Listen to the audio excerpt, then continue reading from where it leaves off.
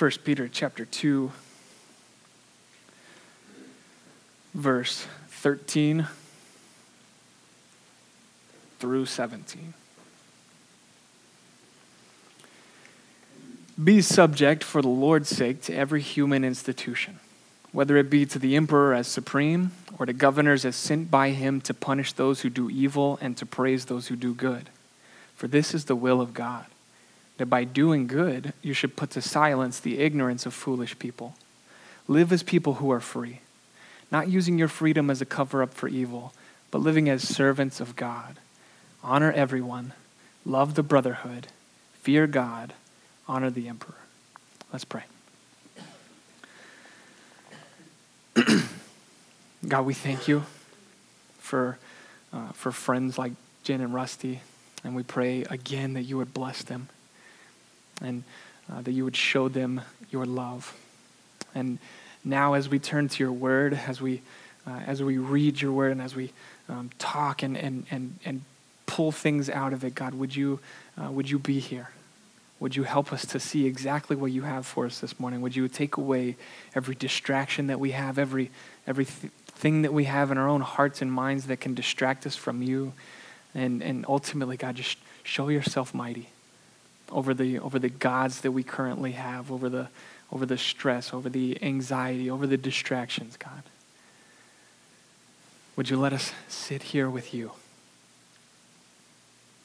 In this we thank you and we love you. And it's in Jesus' name we pray. Amen. The Westminster Shorter Catechism says that man's chief end is to glorify God and enjoy him forever. However, our nature is one of selfishness and pride in its sin, and that can mean one of two things. Either pride tells us I don't have to live subject to anyone, I'm awesome, and if anyone ever tries to tell me what to do, if I ever have to conform to another person's desires, then I'm out. Pride puts us up on a pedestal, and anyone who tries to change us is wrong and unfair. It's all about us and how awesome we are. The other side of that is that I'm never good enough. So I deserve to be stepped all over. That I'm to do nothing but subject myself to everyone. If anyone tells me what to do, I cave. If I have to conform to another person's desires, then I'm going to make sure that I do that.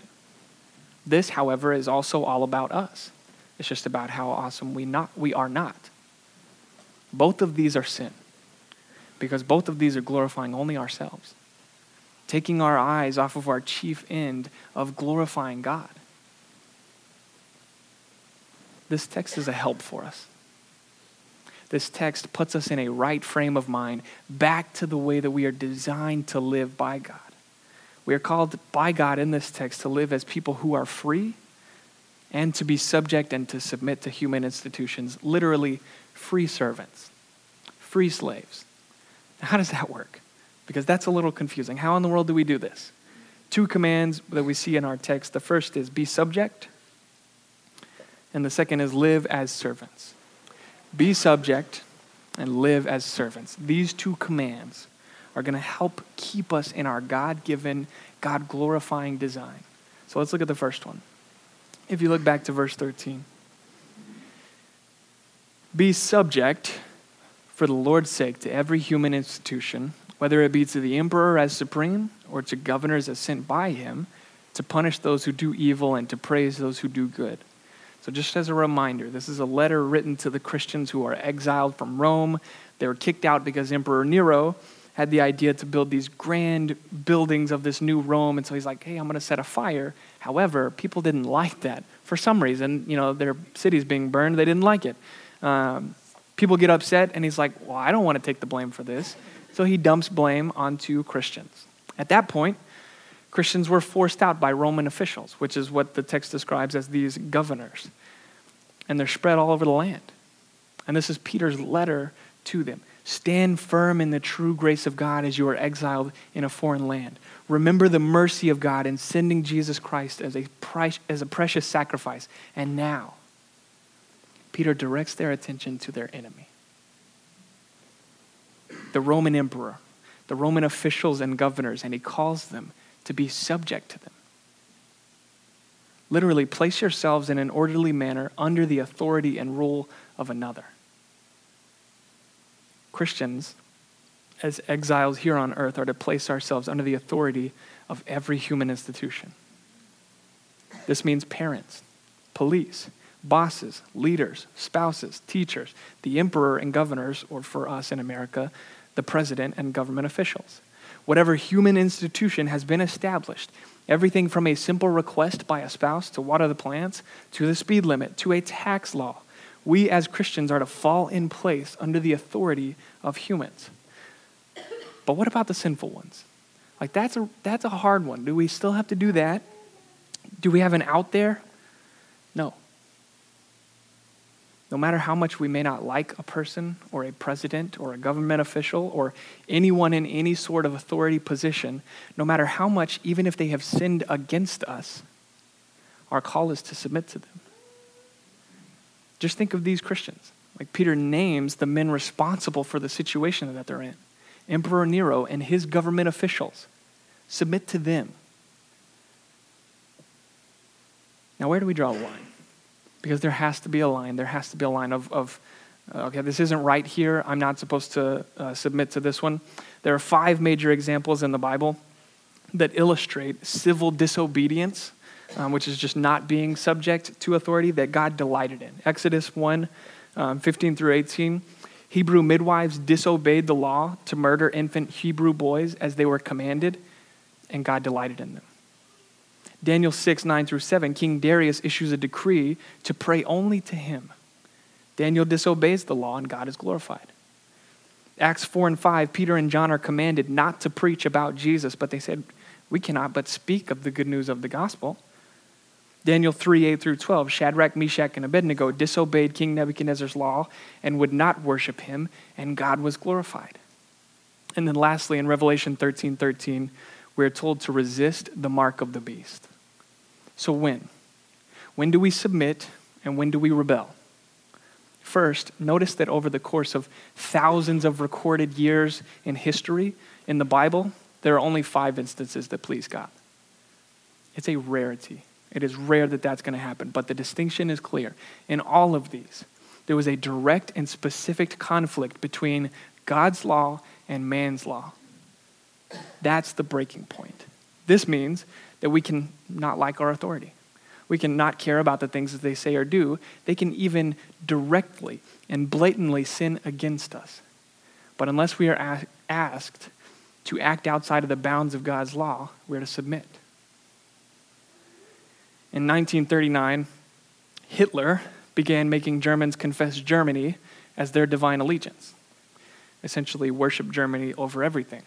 Everybody pretty much for the most part caved, but one church put out a public confession of faith that said the following: we repudiate the false teaching that the church can and must recognize yet other happenings and powers, personalities and truths as divine revelation alongside this one word of God. Essentially, we profess Christ and Christ alone. This was an act of civil disobedience. They did not subject themselves to the authorities here of Hitler, and it was the right thing to do. The Bible does not teach that Germans should have been submissive to Hitler and his evil rule, to worship Germany. We are instructed to disobey all evil, whether it is Hitler or the atrocities of the Jim Crow laws or any other evil that calls us to oppose biblical teaching, knowing there's still going to be consequences. The pastor of the church who put out the public confession was a man named Dietrich Bonhoeffer. And he was put in prison for this rebellion, and he was ultimately hanged for doing so. So there will always be consequences still, but this is a quote from the prison doctor who watched his death unfold. Through the half-open door, I saw Pastor Bonhoeffer kneeling on the floor, praying fervently to his God.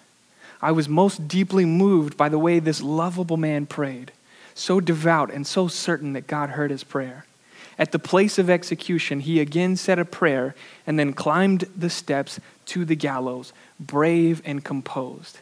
His death ensued in a few seconds.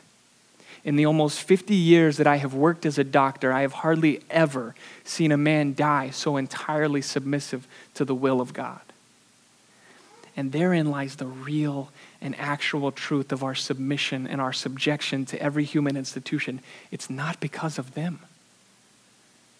It's not because of who they are or who they are not. It's not because of what they can do or what they cannot do. It has nothing to do with them at all. This is why the text reads in the following, in verse 13, be subject for the Lord's sake. We are submitting to God and submitting to human, sinfully led, sinful people in these institutions. Why? Romans 13:1 says this, let every person be subject to the governing authorities, for there is no authority except from God, and those that exist have been instituted by God. There are no human institutions that God has not sovereignly allowed for our good, and unless they are asking us to act in a way that violates God's word, we are disobeying God and not submitting to them. That's why verse 15 says, for this is the will of God, that by doing good, you should put to silence the ignorance of foolish people. We are called to submit to these foolish people. That's the doing good here, because it puts to silence their ignorant statements about God and God's people. Christians, we stand on a platform of credibility that either validates our faith or denies it. And it's seen by our doing good, by our subjection to the laws of the world. And going back to verse 12, these unbelievers may see our good deeds and they may glorify God because of it. Men and women may be in heaven because the first encounter with Jesus they had was our submission to God in this way. Because honestly, it doesn't make sense. It shouldn't. Is this you?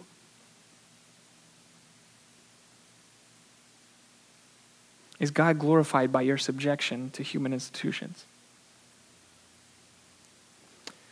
Point 2, live as servants. If you look at verse 16, live as people who are free, not using your freedom as a cover-up for evil, but living as servants of God. And here we see another just tough part of the text, because it reads, live as free servants, that paradoxical statement. And yeah, it's paradoxical, but both parts of that are true.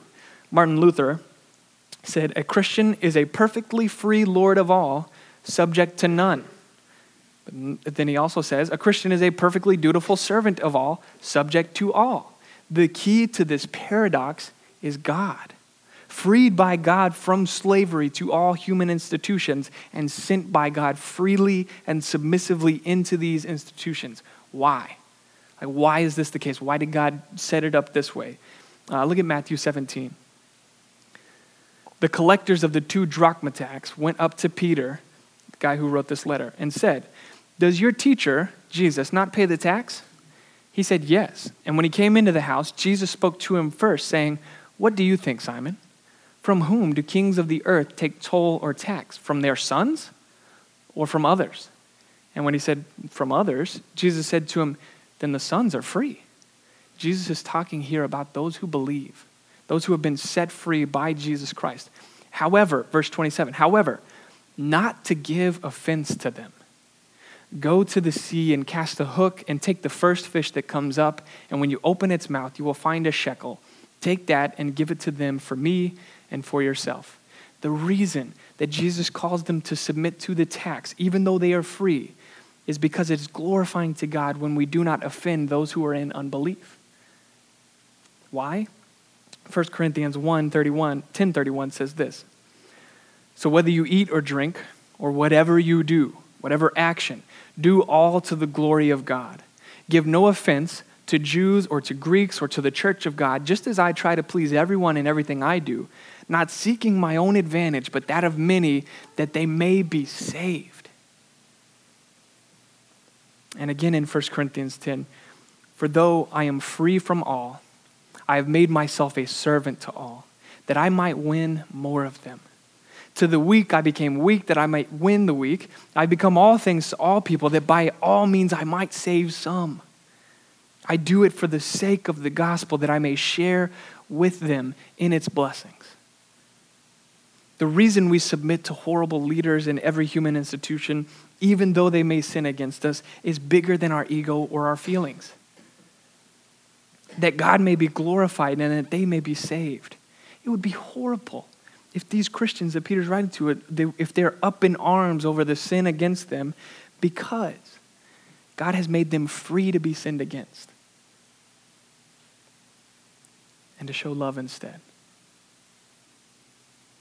Believer, God has made you free to be sinned against and to show love and honor and submission in return, even if they do not deserve it, especially if they do not deserve it. This is exactly why what comes next in verse 17. Honor everyone. Literally give them the prize of honor of being made in the honorable image of God. The baker, the Starbucks girl, the guy in traffic, the murderer, the rapist. Honor everyone. Love the brotherhood, those in the Christian faith with you. Love them. Nothing gives more offense to unbelievers than looking at Christians and seeing our fighting. Love the annoying. Love those not like you. Love those who are sinful. Love those who sin in ways that you don't understand.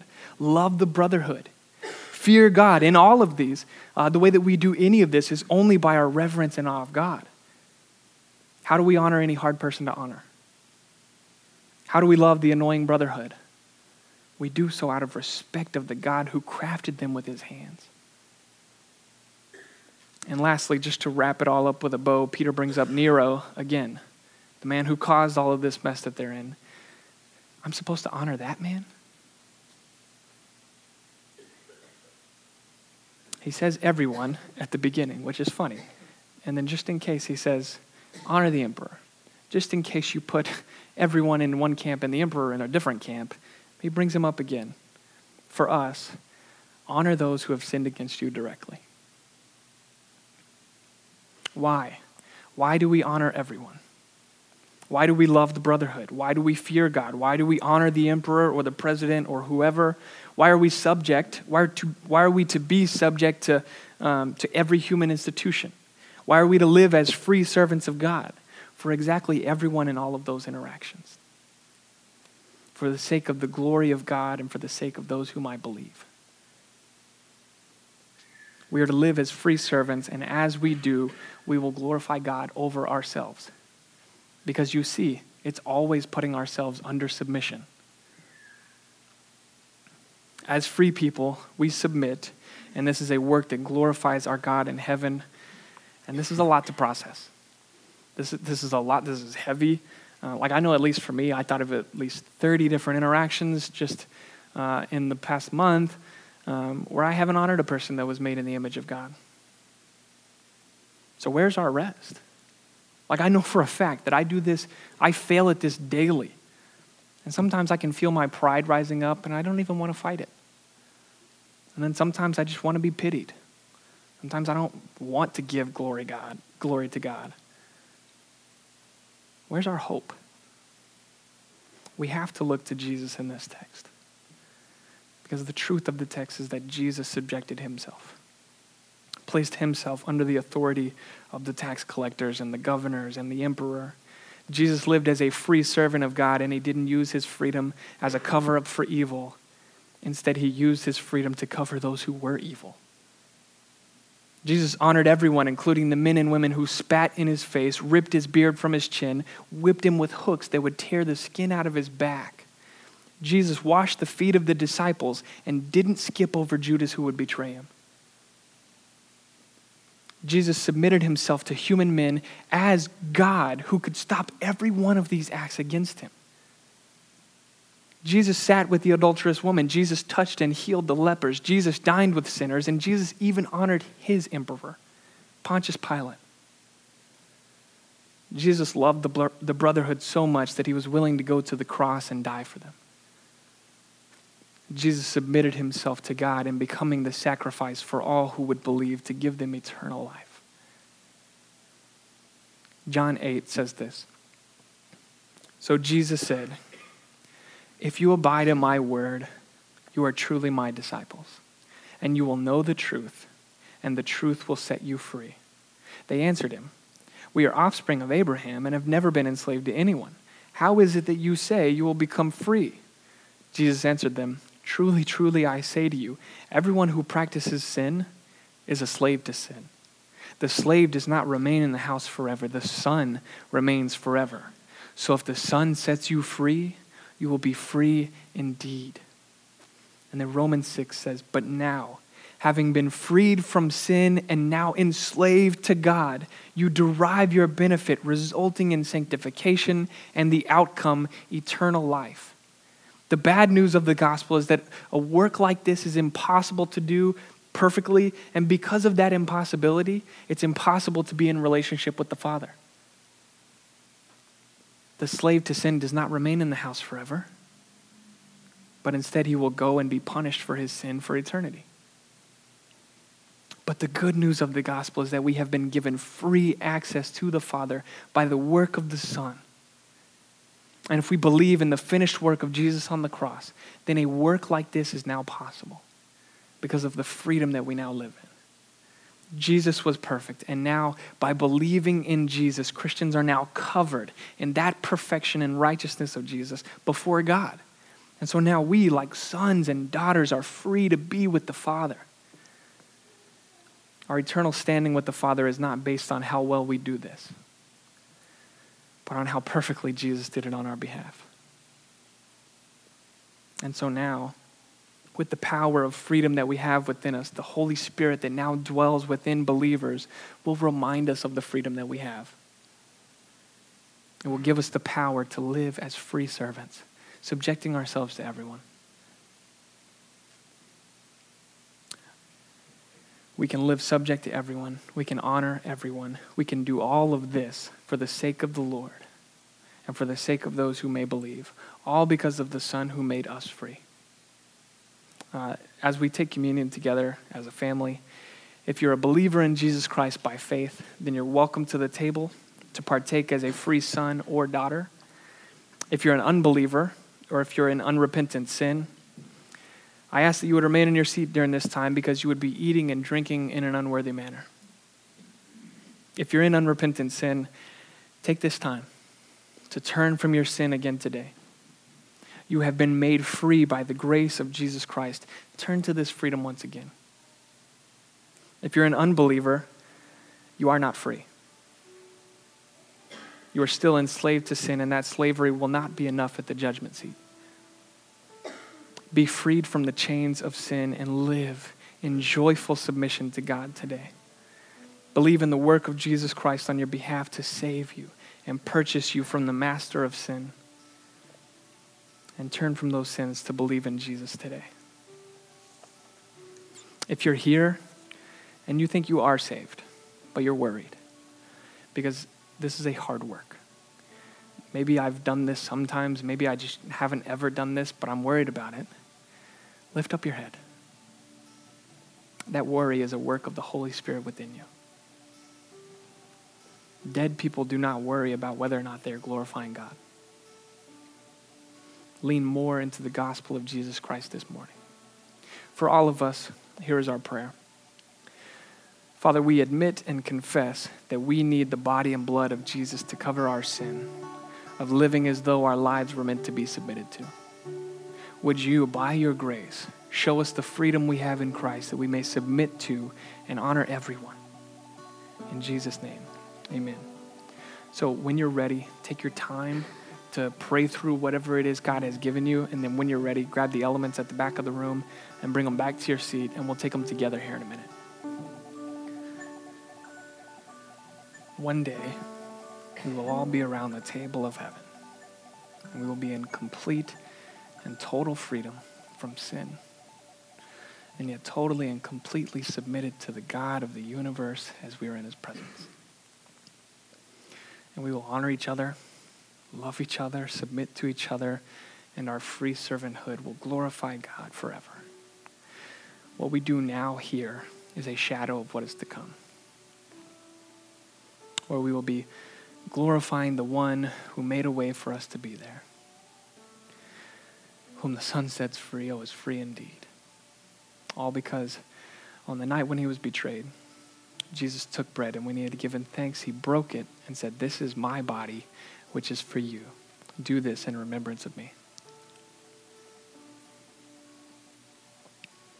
In the same way also, he took the cup after supper, saying, "This cup is the new covenant in my blood. Do this as often as you drink it in remembrance of me." Let's pray. God, we thank you for the good news of the gospel, that we remember you, that we remember the blood of Jesus Christ, that we remember the body of Jesus Christ, and it is not in any of our own power or anything about us. God, would you help us to rest in you this morning? Would you help us to feel the freedom that you have given us by Jesus Christ? God, let our hearts be freed from sin this morning. Remind us of the true grace of God, that we may sing, that we may cry out in worship back to our Father to say thank you. God, would you never let us forget the grace of God? Would you never let us forget the gospel of Jesus Christ? It's a work that only you can do, but it's a work that we need. Would you help us to rest in that this morning? We thank you for the freedom. We thank you for helping us ultimately to submit to freedom. In this, God, we give you the glory and the thanks and the praise. And it's in Jesus' name we pray.